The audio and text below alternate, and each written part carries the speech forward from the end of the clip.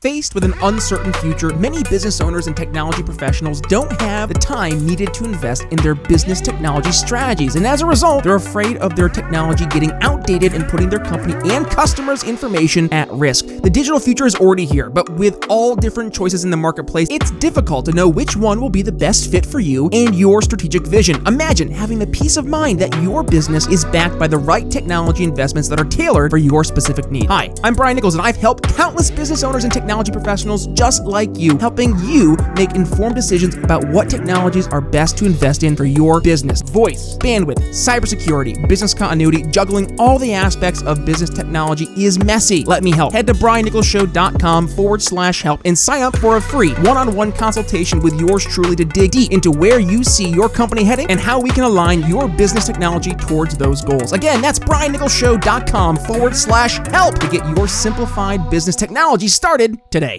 Instead of focusing on winning arguments, we're teaching the basic fundamentals of sales and marketing and how we can use them to win in the world of politics, teaching you how to meet people where they're at on the issues they care about. Welcome to The Brian Nichols Show. Well, happy Friday there, folks. Brian Nichols here on The Brian Nichols Show, and thank you for joining us on, of course, another fun-filled episode. I am, as always, your humble host, and today we're going to be talking about policing in America as it pertains to race. Got this blue divide that's out there, and talking about that, Will Moravits. He's joined the program. Will, welcome to the Brian Nichols Show. Hello, good to be here. Thank you for having me. Absolutely, Will. Well, thank you so much for joining us, and you're here to talk about a very important issue that we're all facing right now in America, and it has been really growing over the past few years, and we saw this with the deaths of Breonna Taylor, George Floyd. The list seemingly just kept getting longer and longer and longer, and it's gotten to the point where I think your average person has in fact woken up that there is maybe a little bit of a disconnect between policing in America and race in America. So you wrote a brand new book, The Blue Divide, Policing and Race in America, and you're joining us today to dig into that. But before we get there, Will, let's do a quick introduction to the Brian Nichols Show audience. Who are you, and what got you into this world of policing and race?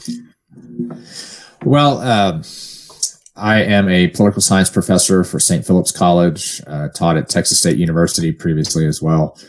But quite a while ago, in my 20s, I spent a few years as a police officer in San Marcos, Texas.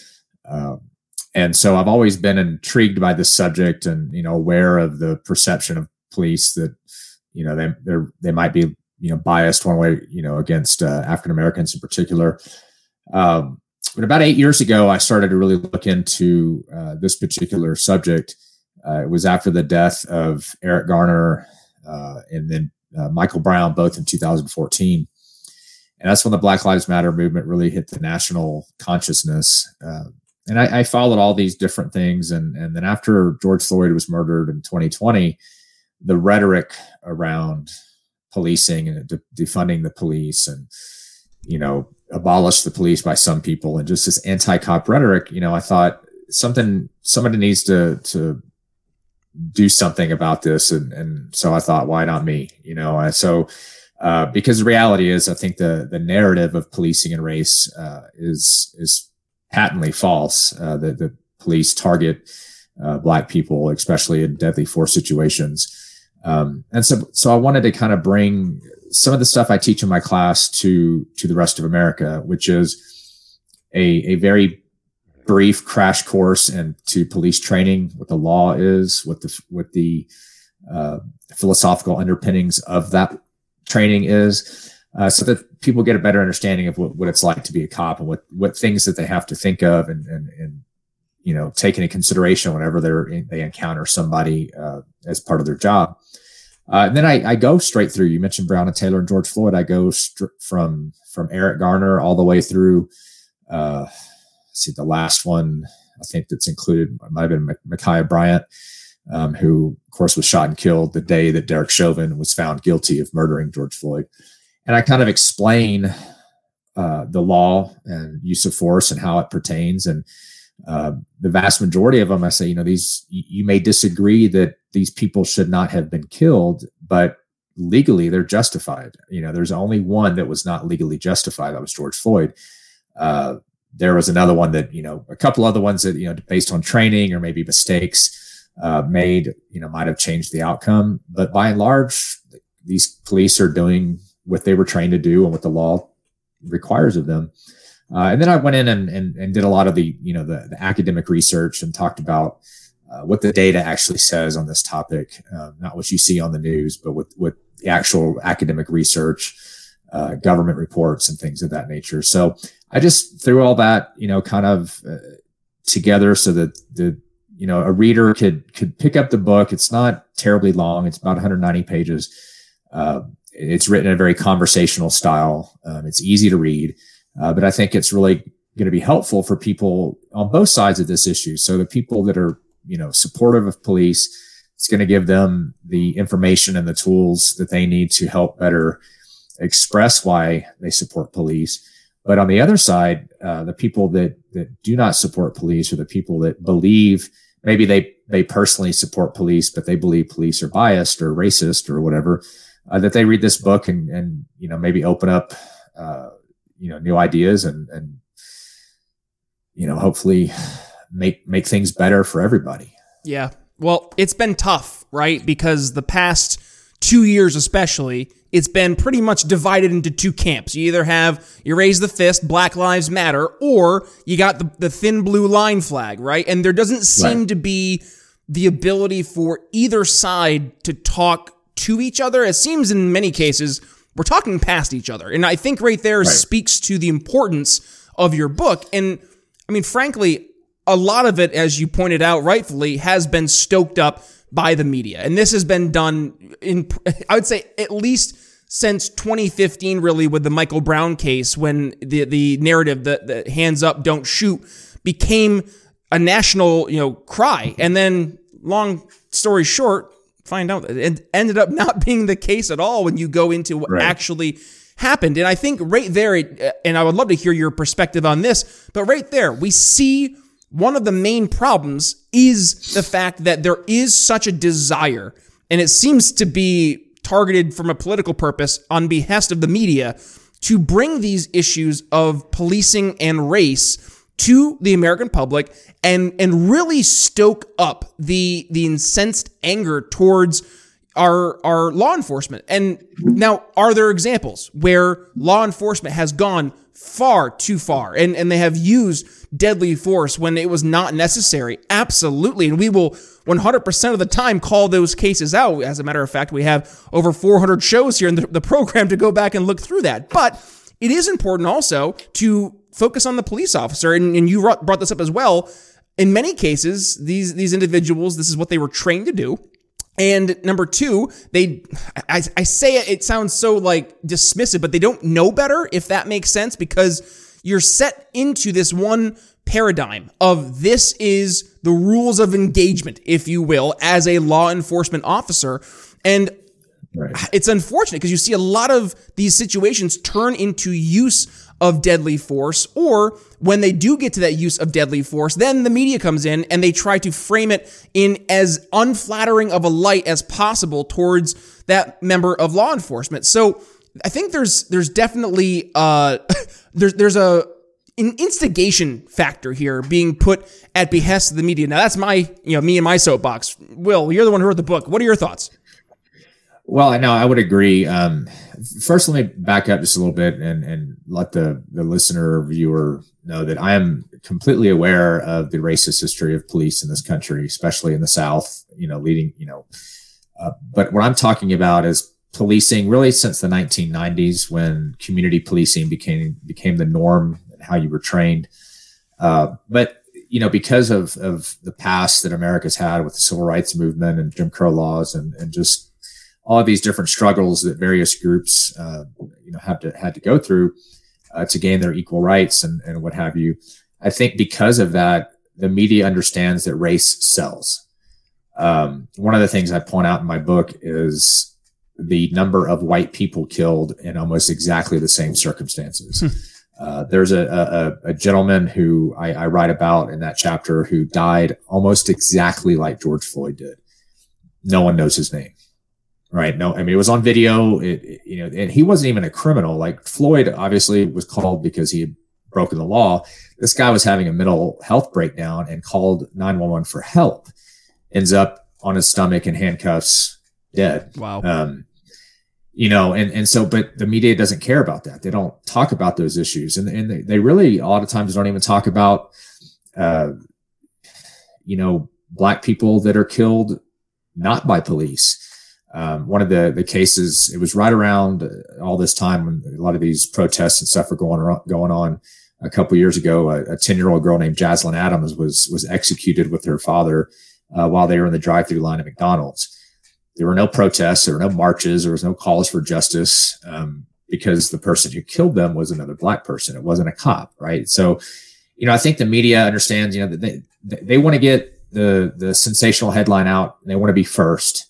And we as a society, I think, are just so used to, the social media generation, right? We just we hear hands up, don't shoot, and we think, oh, that's terrible. And then we never follow up and see, were his hands really up? Did he say don't shoot? Which, if you read the Department of Justice report, again, this is done by Eric Holder, President Obama's Attorney General.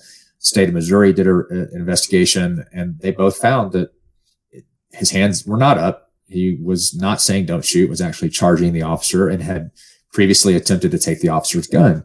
And this was relayed by multiple witnesses, many of whom are African-American.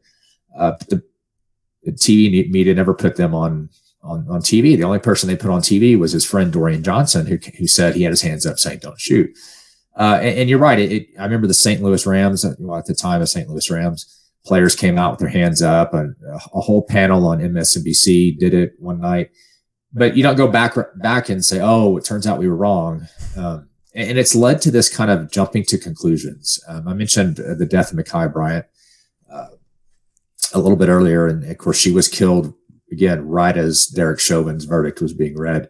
And no less than LeBron James, the most famous basketball player on earth, tweets a picture of Officer Reardon, a 23-year-old officer who shot and killed Ma'Khia Bryant, with the caption, "You're next!" ! Right. And he ended up deleting it, saying, well, you took it out of context. I was saying you're not going to be the next one killed, but I think he was kind of saying you're going to be the next Derek Chauvin, right, to go to prison. But the reality is you look at that incident, it was jumping to conclusions. Yep. She was in the middle of trying to stab to death another Black girl. So one Black girl was going to die that day. It was either going to be Ma'Khia Bryant shot by the police, or it was going to be this person who was being violently assaulted.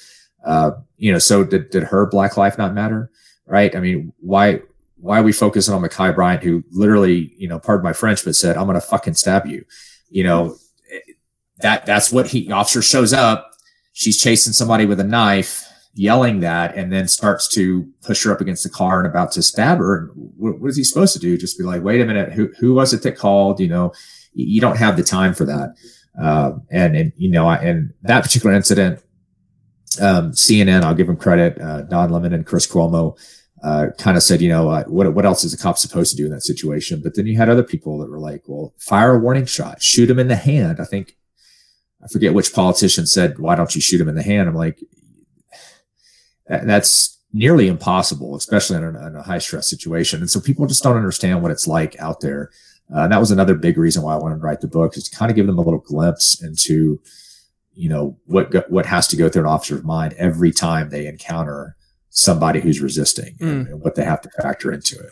But yeah, the media, I think, definitely makes it worse. So one thing you brought up there, and I'm sure this has been racing through the heads of the audience if they've listened to that, is I think you're talking about Joe Biden. Didn't he say like shoot him in the knee or something like that? Yeah, I was pretty sure it was President Biden. I didn't want to say 100%, but Uncle Joe. But like there is that instinctive desire for people to say, well, what about the non-violent or the less violent means? And we've seen, especially in the advent of newer technologies, that there are tools out there that law enforcement can utilize that maybe aren't as black and white as using a gun and having the ramifications of using a gun. Is there, and I'm asking also from your experience as a police officer, do you see that with the newer technologies that maybe this is an area that we could start to go towards to eliminate a lot of these instances where black individuals are being shot by police officers and then having them pass away. But if we were to have a non-violent mean, or not violent, but a less lethal means to subdue those individuals, that maybe these media stories become null and void at the onset. Yeah, well, you're on the right track. I think there's these are some things you have to consider. I'm assuming you're referring to tasers. Tasers are out there. There's the beanbag, like shotgun beanbag things. Like there's right. Yeah, like the laser. Like, can you use lasers now? Like lightsabers almost. We're going to like Star Wars. Wow. That'd be great. I mean, that wasn't around when I was a cop, but we did have tasers and, beanbag shotguns, things of that nature. But what you have to understand, so like, for example, if I was called on a situation that I thought might be physically dangerous to me or to a person, ideally you would have your partner, your backup there with you. One of you would have a gun. One of you would have the taser. You would want to shoot the taser first and to have the gun kind of as backup. A lot of times though, it's just one officer and there's not time to do these things. And so when you look at the taser, which is controversial in of itself, my old police chief also has a PhD now, and he's a professor of criminal justice up at Texas State. And he's written several peer-reviewed articles about the uses of tasers and things, but they have a bad rap too. But let me give you a, for instance, example. Let's say I come across somebody, I get called there's a man with a knife, and he's about 10, 15 feet away from me. And I pull my taser out, and he decides to charge me, and I shoot. And let's say that I miss one of the prongs. Well, that's your only shot with a taser. You have to reload the cartridge after that. And by the time you've done that, you're stabbed to death. People understand that you can close the distance on someone. There's a kind of a drill I would show my students. It takes a couple of principles about how far away do you have to be safe from a knife attack. Most people say 5 feet, 10 feet. Really, it's 28 feet. Because at anything less than 28, the average person can close that distance and stab the officer before the officer can draw their weapon, aim, and fire. And that's because of something called action is faster than reaction. So basically what's going on is you orient yourself, you observe, you decide, and you act, right? It's called the OODA loop. And so that other person has already decided, I'm going to run at this cop and stab him. So he or she has already gone through that whole process before the officer even begins it. So there's that delay, that reaction time delay. And every time I would do this, I would tell my students, okay, go 21 feet away from me and stand there. I'd give them like a pen or something. And I say, okay, as soon as you start moving, I'm going to draw my weapon, which were my keys in my pocket. I would point them at you. And of course, I tell them, I know he's going to run at me because this is the drill. Cops don't always know that. Well, every single time I've ever done that, regardless if it's a big dude or little girl, small girl, I don't mean little, like, but a small stature girl, they always reach me before I either at the same time or before I'm able to point, aim, and fire. And so people have to understand these types of things. We look at movies, and movies don't do the profession much help either, because TV shows and movies, you're either you're like Bruce Willis, who never misses and do all these great things in Die Hard, and you're just unkillable, or you have these situations like in Criminal Minds, which is one of my all-time favorite shows. But like at the end of every episode, there's the bad guy, right, the unsub, about to kill somebody, and they start talking to him, like trying to talk him down. That's not real life. You can't do that, because your job is to protect that person. And the more hesitation you do, the greater chance that they're going to get hurt or killed. But I do think overall, to kind of get back to your original point, that yes, tasers and other less lethal means are good tools. The thing is, they are limited. And in the use of force continuum, what we call, the officer is always allowed to be one level higher than the other than the person that they're dealing with. So if they're using, a baseball bat, that's deadly force. I'm not going to pull a taser on you, because again, you miss and you're in a lot of trouble. tasers are typically for people that are non-compliant to, maybe they're under arrest and you say, turn around, put your hands behind your back. And they're like, F you or whatever.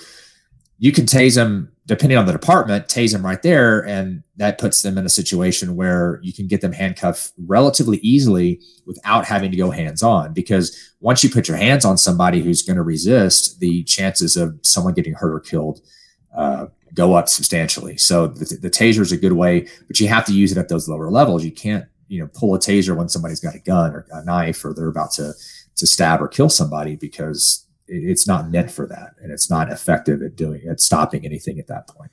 What about, so you mentioned two of these cases, and we saw them. It was Eric Garner and George Floyd most recently. And in those two examples, it was where these individuals had been detained and they were being held by police officers. Eric Garner's case, I believe it was a chokehold, and with George Floyd, it was the knee to the back of the neck. And in both cases, both men passed away from, I believe it was loss of oxygen or a heart attack or something. They were both not in good health either, which definitely added to problems. But with that being said, I think back, there was a video I saw, just scrolling through the interwebs, and it was a police officer trying to subdue a gentleman, and he's struggling. This guy is easily, pound for pound match with the police officer, and the guy's pretty jacked. So the police officer's struggling, and all of a sudden, just this scrawny 120-pound guy walks in, and he's a jiu-jitsu guy, and he just comes in and he's able to, hey, we're going to grab his arm, put some leverage, and within 5 minutes, he and the officer were able to get this guy into a position where they would get handcuffs on him. And actually, there's one part in the video where he goes, hey, he's not able to do anything. Take your knee off. And you watch that video, and I think your average person will see that and say, see how easy it is? See how, why are we having this happen more frequently than not? So maybe it's too much of a simplification, but would it make more sense to have more of that type of training towards police officers versus being, and I'm saying more for in this example, right? We're not going back to the situation where baseball bat versus taser, but more so we have the suspect, they're in the means of getting apprehended. Is it possible to maybe go more towards a less lethal route that way by just learning newer means of actually subduing the suspect? Right. Well, just because someone's resisting does not mean that you can shoot them. I mean, if they're just resisting arrest, they're defensively resisting, or maybe they're pushing you. You don't have any authority at all, or whatever, to use deadly force at that point. But in the example you gave, I write about this in my book, is that cops, especially in today's world where MMA is a very popular sport, very fast growing, need to learn some of these things. And I think if they're more confident they are in their skills, the less likely they are to panic and then to move on to higher levels of force. I will tell you that I did mixed martial arts for about 4 years, pretty heavily, 3-4 days a week, several hours a day. And when I first got in there, I had been a cop, I was in good shape. I was like, okay, I can handle myself, right? I mean, everybody thinks they can handle themselves. I went in there on day one and boxed a guy he's like 30, he's my age, about 32, 33. But he'd been boxing since he was like 9. I did not lay a finger on him. As hard as I tried, I could not punch him. And he was just punching me whenever he felt like it. Like, he wasn't even trying. And that really opened my eyes, like, holy cow, this is fighting in real life is way different than it is on TV. A year and a half later, I remember a guy, a Marine of all people, came in and wanted to do a little sparring, and the roles were reversed. He never laid a finger on me, and I punched him so many times he gave up. He verbally said, I quit. Because, you see on TV people fight. That's why that scrawny guy you're talking about, yeah, he probably did have some sort of jujitsu, and that's a really good tool for a lot of officers to do, whether it be wrestling or some kind of ground game, because a lot of fights end up on the ground, and it is good that you can get some leverage, you can get, different things like that. But some of the police departments don't allow for some of those moves. I was trained in something, it's basically an arm triangle to get somebody under control. Some departments won't let you use that. And it's a blood choke. If you know anything about jujitsu, it's a blood choke. It's not that you can't breathe. It's that blood to your brain is being cut off and then you pass out. In the case of Eric Garner, he was in that kind of rear naked chokehold for maybe 8 to 10 seconds, if I remember correctly. And then, the coroner's report on Eric Garner said that because he was severely obese, he had a heart condition, whatever, that's the reason why he died. It had nothing to do with what Officer Pantalano did. Although that particular officer did get eventually fired, I believe, by New York PD. It was because that was a move you weren't supposed to use. Now, when it comes to George Floyd, there is a technique, and the Minneapolis Police Training Manual had it. I was trained in it, where when you're going to handcuff somebody on their stomach in what we call the prone position, you can't put your knee like at the top, the base where your neck kind of meets your spine, really, and you have that kind of bump right there at the top, the bottom of your neck. Yeah. But it's only meant to get them in handcuffs. I talked to a lot of police officers, a lot of experts, and because I could not think of a single reason why he would have his knee on Floyd's neck for more than maybe 10, 15 seconds at most. So that's definitely something that injustice was served, right? All 4 officers were fired the next day. Chauvin is going to spend the rest of his life in prison. I would not be surprised if that's a pretty short life, because he's going to be target number 1 in prison.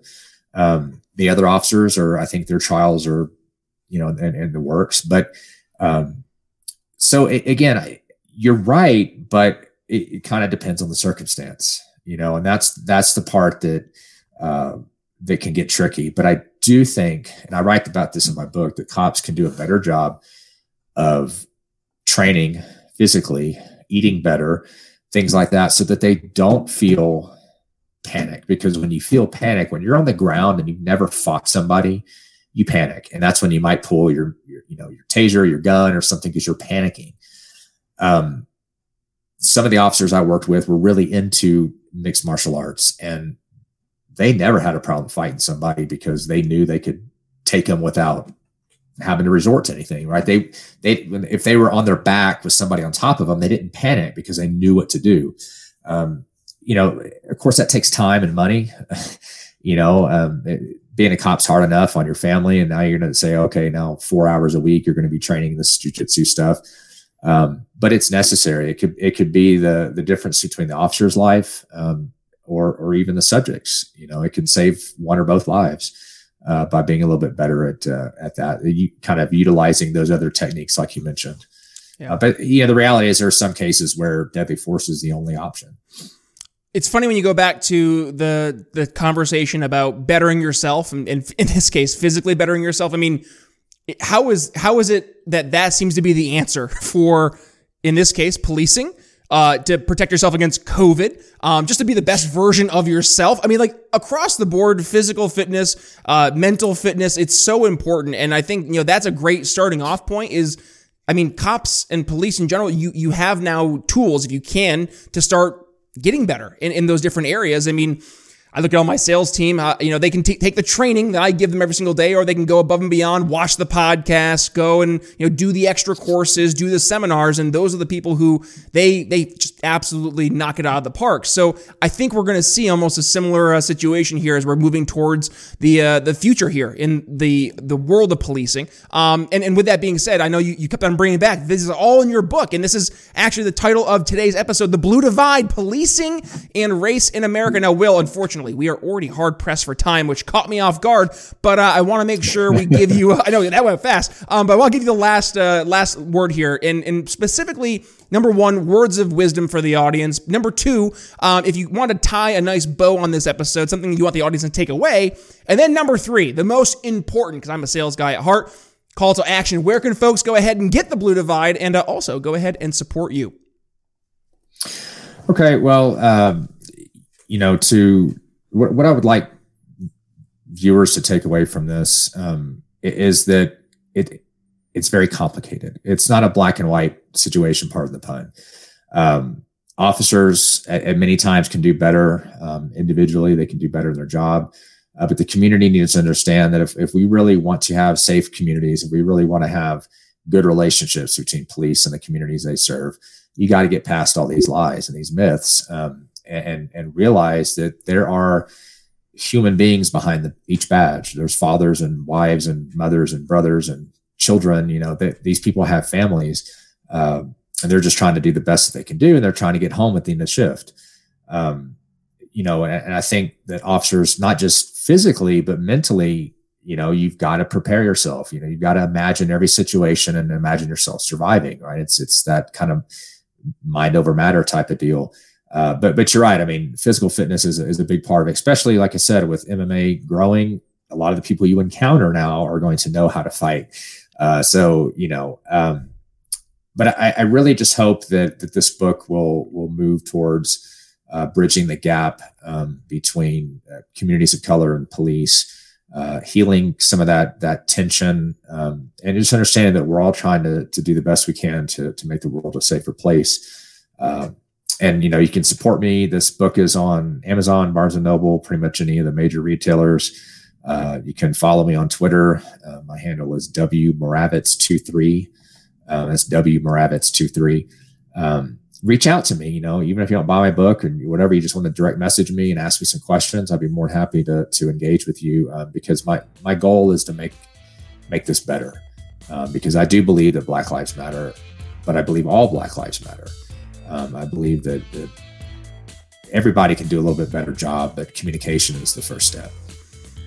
Amen. Cannot agree more. And with that, folks, we'll make it as easy as possible for you to go ahead and not only catch the Blue Divide, but also you can go ahead and follow William. All you have to do is click the artwork in your podcast catcher. It'll bring you to today's episode, where you can find the entire episode, all the social media links, where you can go ahead and find the Blue Divide. And also, how about this? The entire transcript of today's episode. And oh, by the way, all 460 plus episodes of The Brian Nichols Show. But with that being said, Will Moravits, The Blue Divide, Policing and Race in America. Thanks for joining The Brian Nichols Show.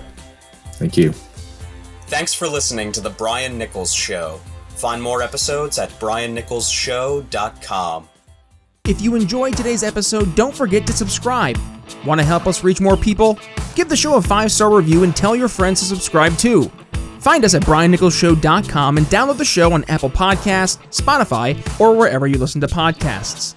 Follow me on social media at bnicholsliberty and consider donating to the show at briannicholsshow.com/support. The Brian Nichols Show is supported by viewers like you. Thank you to our patrons, Daryl Schmitz, Michael Lima, Mitchell Mankiewicz, Cody Johns, Craig DaCosta, and the We Are Libertarians Network. This is renegade statesman Eric Brakey, host of Free America Now, a podcast for people ready to strike down tyranny.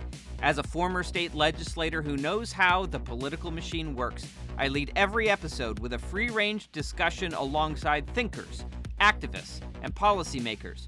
People like Tom Woods, Hannah Cox, and WWE superstar and Knox County Mayor Glenn Kane Jacobs on just how to free America now. New episodes are released every day, Monday through Friday, and you can find Free America Now on your favorite podcasting app. So be sure to subscribe, unless you're a communist, in which case I understand why you wouldn't really like the show. Furthermore, my opinion is the Federal Reserve should be destroyed, so let's free America now.